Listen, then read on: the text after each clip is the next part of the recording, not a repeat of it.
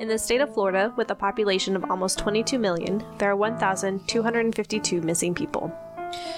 As of today, in the province of Ontario, with a population of 14.9 million, there are 780 missing people. Hello, I'm your host, Christina. And I'm your host, Sheena. Welcome to Milk Carton Cases, a missing persons podcast dedicated to unsolved missing person cases in Canada and the U.S. Today, I will be discussing the disappearance of 73-year-old Susy Tomassi, who went missing from Fort Pierce, Florida. And I will be discussing the disappearance of 37-year-old Elnaz Hajtamiri of Ontario.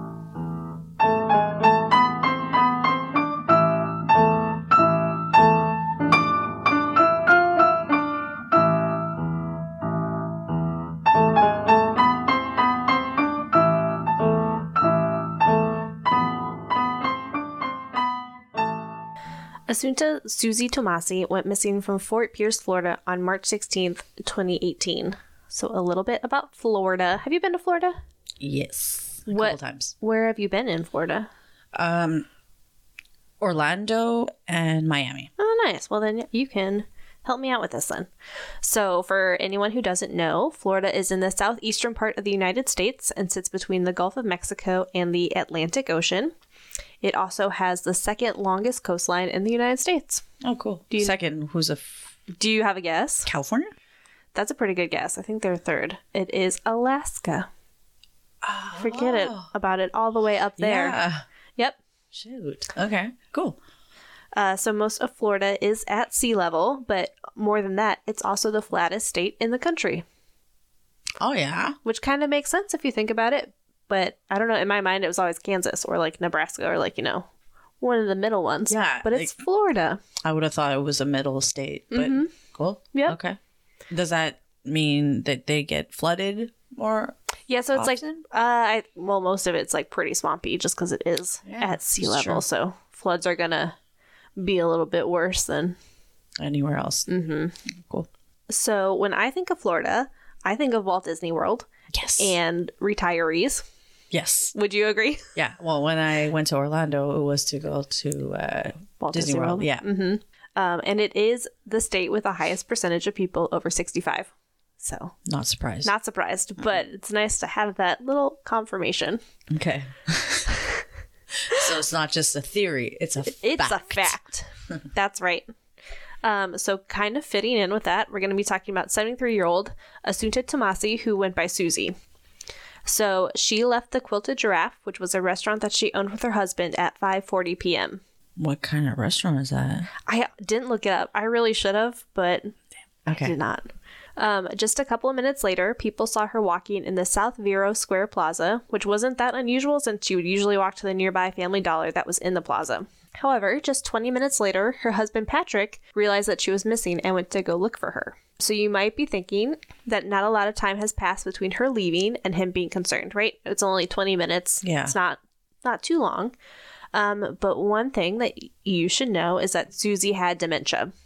Oh, okay. So it was a little confusing. And from all the articles, it actually sounded like she would usually walk to the Family Dollar by herself because it wasn't that far away. Mm-hmm. But she wouldn't be gone for very long. So I'm not necessarily sure what it was that made him worried this time.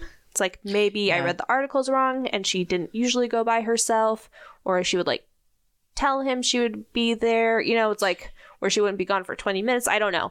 But there was something about this time that made him concerned. But she usually walked to the Dollar General by herself? That's what the articles made it sound like. I don't know if I was just like reading the articles wrong or like interpreting them wrong, but regardless. After 20 minutes, he started getting worried. Yeah. Okay. And so he knew that she would usually walk to the Family Dollar, so he walked to the plaza, but by the time he got there, she was nowhere to be found. So it didn't take very long for people to begin looking for her, and they were joined by helicopters, K-9 units, and all-terrain vehicles to search the nearby wooded areas hoping to find her. Whoa. Okay. Mm-hmm. Yep. So it's like, went all in. Yeah. However, I couldn't find that an alert had been issued. Silver? Yeah. Mm-hmm. Yep, exactly. So we have talked about silver alerts in previous episodes. Yes. Do you remember what silver alerts are?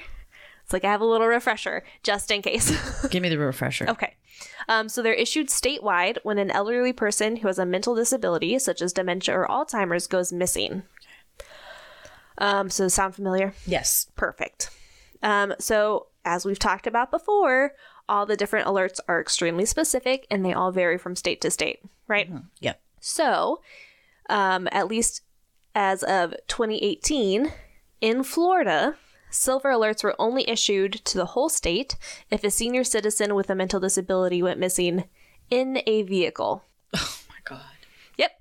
So there was no alert issued for her. Since Susy was walking when she disappeared, Indian River County Sheriff's Office could only search in a 1-mile radius from where the 911 call was made. So it sounds like these laws are so hard to read. So I don't know, maybe I was reading it wrong, but it sounded like they could still issue the silver alert, but it would only be good for a 1-mile radius of the 911 call. So it wouldn't be issued to the entire state, like what most alerts are issued as. Okay. It would just be to the specific area. Okay. So cell phone towers of people who are within. Yeah. I think that was how I interpreted that. Okay. So it wouldn't go out to everybody, but just within this 1 mile, because they're assuming if you're on foot, you're not going to make it very far, I guess. What if you got into a car or onto a bus? But okay. We are going to get there. Mm-hmm. The family did make a petition to change the current law, but I could not figure out what happened. There was one article that I saw, but I got blocked by looking at too many articles at once, and I did not want to pay to subscribe. So that's fair. Maybe one day we'll figure it out. Okay. So over a year later, police released surveillance footage showing Susy getting into the passenger side of a white pickup truck. There you go. Exactly as you called it. Mm-hmm. So the surveillance footage was from a storefront in the plaza. So that's how they could see where she was, what was going on, that kind of stuff. The video showed the driver rolling down the window and talking to her before she got inside the truck and it pulled away, heading towards the highway US 1. In case anyone's familiar with Florida highway systems, it's just a highway that runs north to south along the coast of Florida. So it sounds like a pretty big highway. Yep. Long. I think it goes all the way up the East Coast, but I could be wrong. Okay. That's, pretty big. Mm-hmm. No one's been able to identify who the driver is, but other footage shows that the truck had been in the area several times before Susy's disappearance. So, could just be a coincidence. Maybe they just live in the area. They're just, going to those stores frequently. Like, it's unknown. But they're hoping they release the footage. Yeah, and they're hoping that somebody recognizes the car. Right, exactly. Or that the driver will just be like, oh yeah, I picked her up. Dropped her here. Right. Yeah. That they'll just get some more information from that. So there was a multi-agency search throughout Florida, and it even extended into neighboring states. Searchers included patrol units, SWAT teams, and agricultural and marine units. Investigators say that they have tracked down more than 100 leads. The lead investigator on the case, Detective Mike Dilks, said, I've contacted agencies all the way as far away as New Jersey, North Carolina, throughout Georgia, west coast of Florida, as far as somebody thinks that they've seen her. So they're looking. Yeah. That's kind of impressive. It's like usually we don't hear about, right, it's like usually we don't hear about, different agencies contacting each other and actually working together quite as much as in this case. So, a description.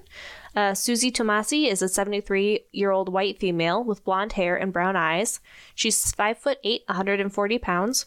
She was last seen wearing a black leather jacket with a blue and white striped shirt, black pants, gold wedge heels, sunglasses, a Rolex watch, and expensive jewelry, with a large black purse that has a multicolored polka-dotted scarf attached. You said gold wedges? Yeah, gold wedge heels. Yeah. But it's just she's like a 73? color. Yeah. No, I know. Oh, okay. Yeah, I see what you're saying. Because she's an older lady with dementia and she's wearing heels. Right, so it's like maybe her dementia wasn't that bad. Yeah. And that's... Yeah, it's like, I have no idea. But the Rolex and to walk on her own. I don't know. And having dementia. Like all those things. I was just going to... sorry. Oh, no. Go ahead. I was just going to say, the restaurant was called the Quilted Giraffe? Mm-hmm. Okay, 'cause I Googled it really quick. It's a fine dining restaurant. That's what's coming up. And it says that it's established it was established in Midtown Manhattan. Oh, no. So this is going to be a different one. So her husband actually closed the restaurant soon after she disappeared. Oh. So. Okay. So with the release of the new video and how busy the plaza seemed to be on the day Susy disappeared, her husband Patrick said, "That's why we are pleading to everybody. Somebody saw something. Don't be afraid." Her family is offering a $10,000 reward for information and $2,000 reward for her return. And anyone with information is asked to contact the Indian River County Sheriff's Office at 772-978-6120. Take a break. Sounds good. All right.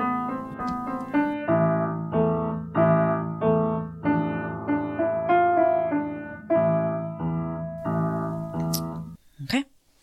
We're back. All right. This time I am taking us to Ontario, which I have covered cases in Ontario before, but this one specifically came to our attention because it's kind of all over the news right now in Canada. It's the case has just begun, basically. But before I get into the case of Elnaz, I'm going to bring you back to Ontario a little bit. So, do you remember anything about Ontario? Any facts? Well, I know it's in Canada. Yes. So I feel like that's a good starting point. Yes. Do you know if it's on the, like, more towards the east side, the west side, the center? Isn't it like central east? Yeah. Yeah, that's pretty good. Okay, so Ontario covers 1 million square kilometers. Wow. Wow. Yeah, it's big. I mean, all of our provinces are... Is it the biggest one? No, I don't think so. Oh, it's the second largest province. There we go. Huh. In Canada. Coming after Quebec. Nice. Woo woo. Yeah. It's a huge population, as I was saying earlier. I mentioned the population in Ontario is 14.9 million. That's a lot. Mm-hmm. I mean, I think it's a lot. I would say. Like yeah. So Ontario has approximately 250,000 lakes. Yeah, and it's estimated to have 20% of the world's freshwater stores. Wow. Cool, right? Mm-hmm. And last little fact, their official flower is the trillium. Nice. Do you know what the trillium is? I do. Oh, I didn't. It's pretty. It is pretty. Isn't it like a little white flower? Yeah, it's like 3 leaves. Mm-hmm. I even had to look it up. Yeah, it's really pretty. So, although my case takes place in Ontario, this victim's story begins in Iran.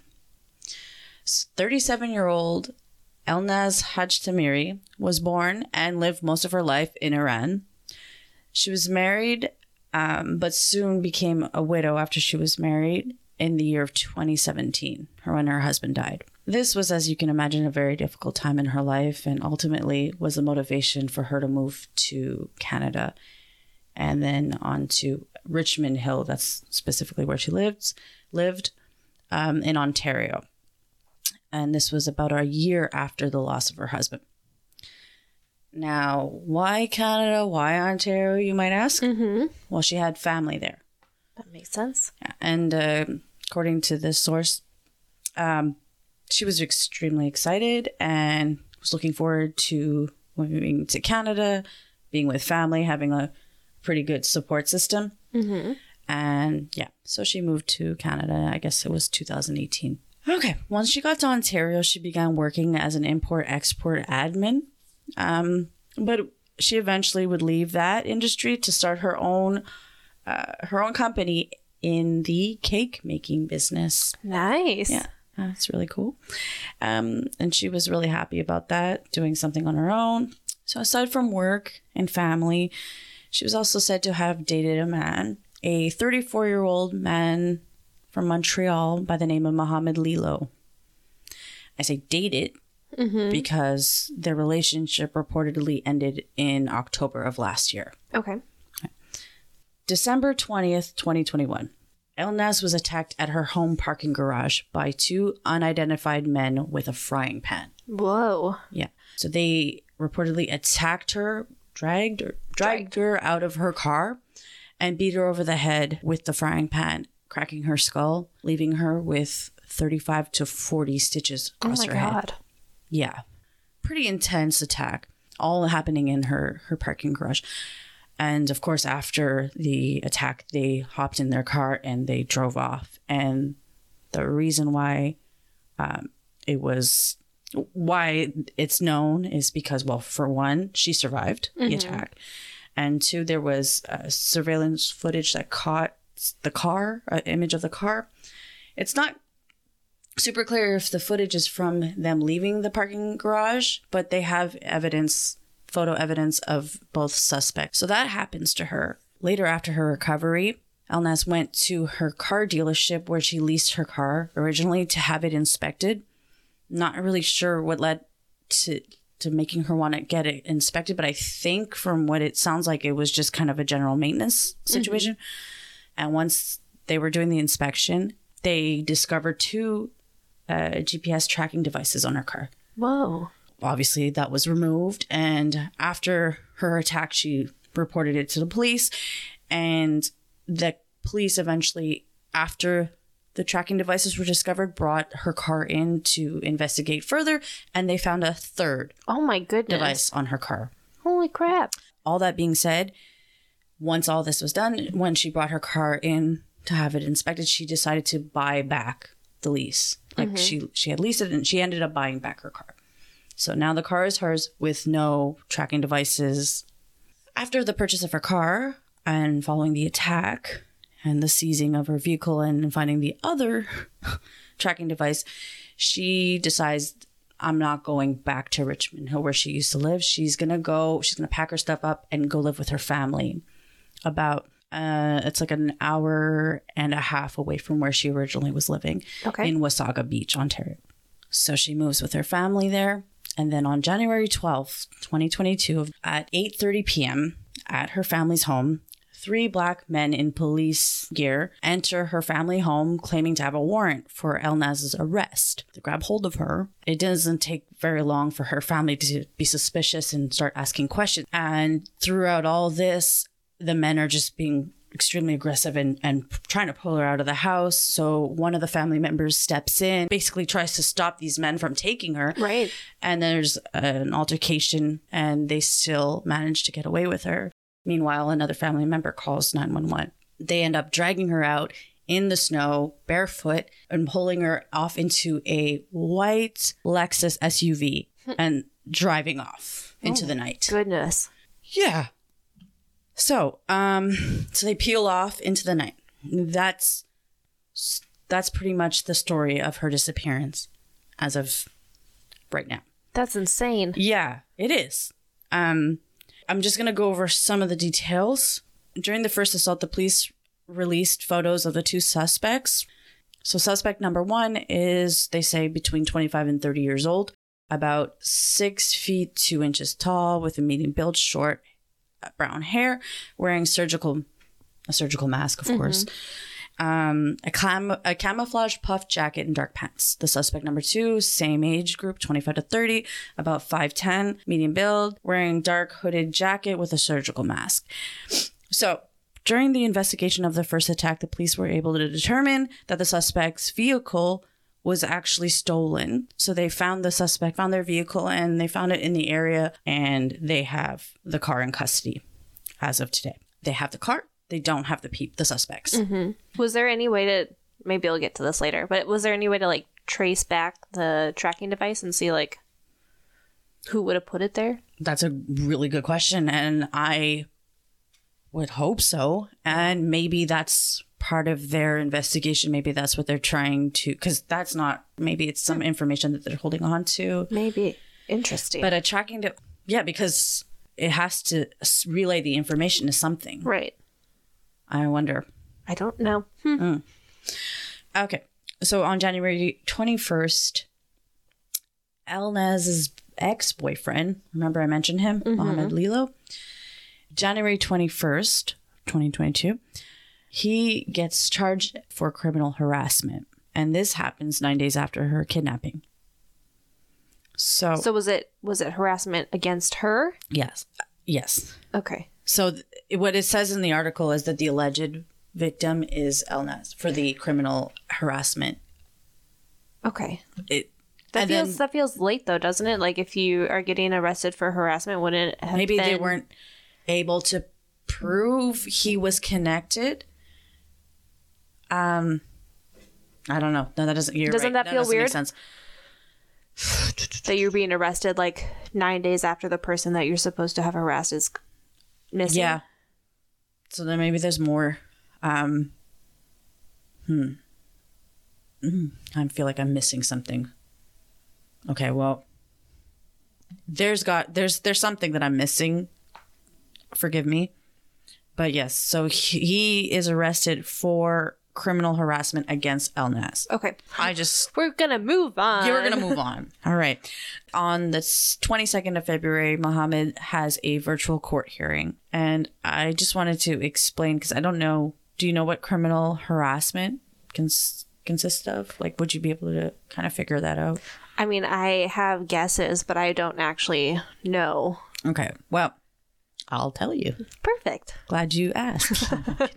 So the Canadian Resource Center for Victims of Crime have it described as, so they have the actual law written, the explanation. So criminal harassment. No person shall, without lawful authority and knowing that another person is harassed or recklessly as to whether the other is harassed, engage in conduct referred to... Do you want to say this in English? So I was going to skip over and say it's there, but in other words, stalking. Okay. That's kind of what I would have assumed. Me too. So, that's what he's being charged for. And then all of that happens and he is still he's going to have to reappear back in court in the month of April coming up regarding this again. Yeah. In this article, it does claim or it hints to the fact that he's connected to the first attack. Mm-hmm. And then for that reason, they believe that he's most likely connected to the second attack and kidnapping of Elnaz. Right. So maybe the whole appearing in court thing and for the charges of criminal harassment is a way to keep him. But you would have to have something to charge him. They're not just going to take him to court. The harassment. It's like unless maybe she had maybe her family. A restraining order against him or something like that. But that would have been there. Yeah, I would think so. It would have been explained too that he broke that law. I don't know. It's weird. It is weird. So in this article, it does say that the alleged criminal harassment occurred in the weeks leading up to her disappearance, but I don't know why they would not arrest him before this. I don't. I wonder if it's I listen to a stalking podcast, and there's so many people in there who say that the police say that they can't do anything until something happens. I wonder if if that has something to do with it. They just didn't do anything until something happened. Yeah, but she was attacked the first time. Exactly, but maybe they it wasn't by him that it was him or connected to him. Right. I'm wondering. So this article here.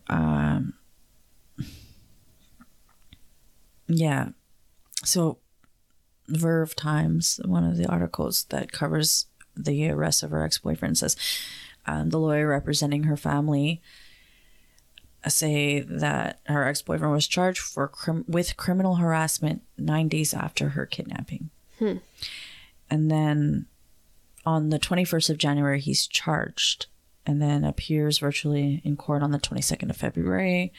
And the OPP cannot and would never confirm the identity of a victim in a case of criminal harassment. But then later on, her lawyer basically confirms that it was her. Mm-hmm. It seems to me like they're holding on to information. Yeah. But it sounds by reading through all this and reading through the lines that there's a connection. I mean, it sounds that way. Mm-hmm. all that to say, this is very, very recent. If anybody knows anything that would be really crucial, especially so early in a missing person case. So, you know, the hopes are really high, and as they should be. So she's 37 years old, 5'3", slim build, shoulder length, black hair. She was last seen wearing gray and black leggings with a long sleeve top in Wasaga Beach, Ontario, around 8:30 p.m.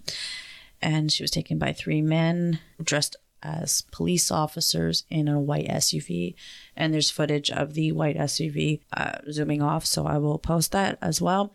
Also, the family is urging anyone in the neighborhood to release any security footage that they may have over to them, to the police. All that being said, if you have any information, you can call the tip line 1-833-728-3415 or Crime Stoppers at 1-800-222-8477.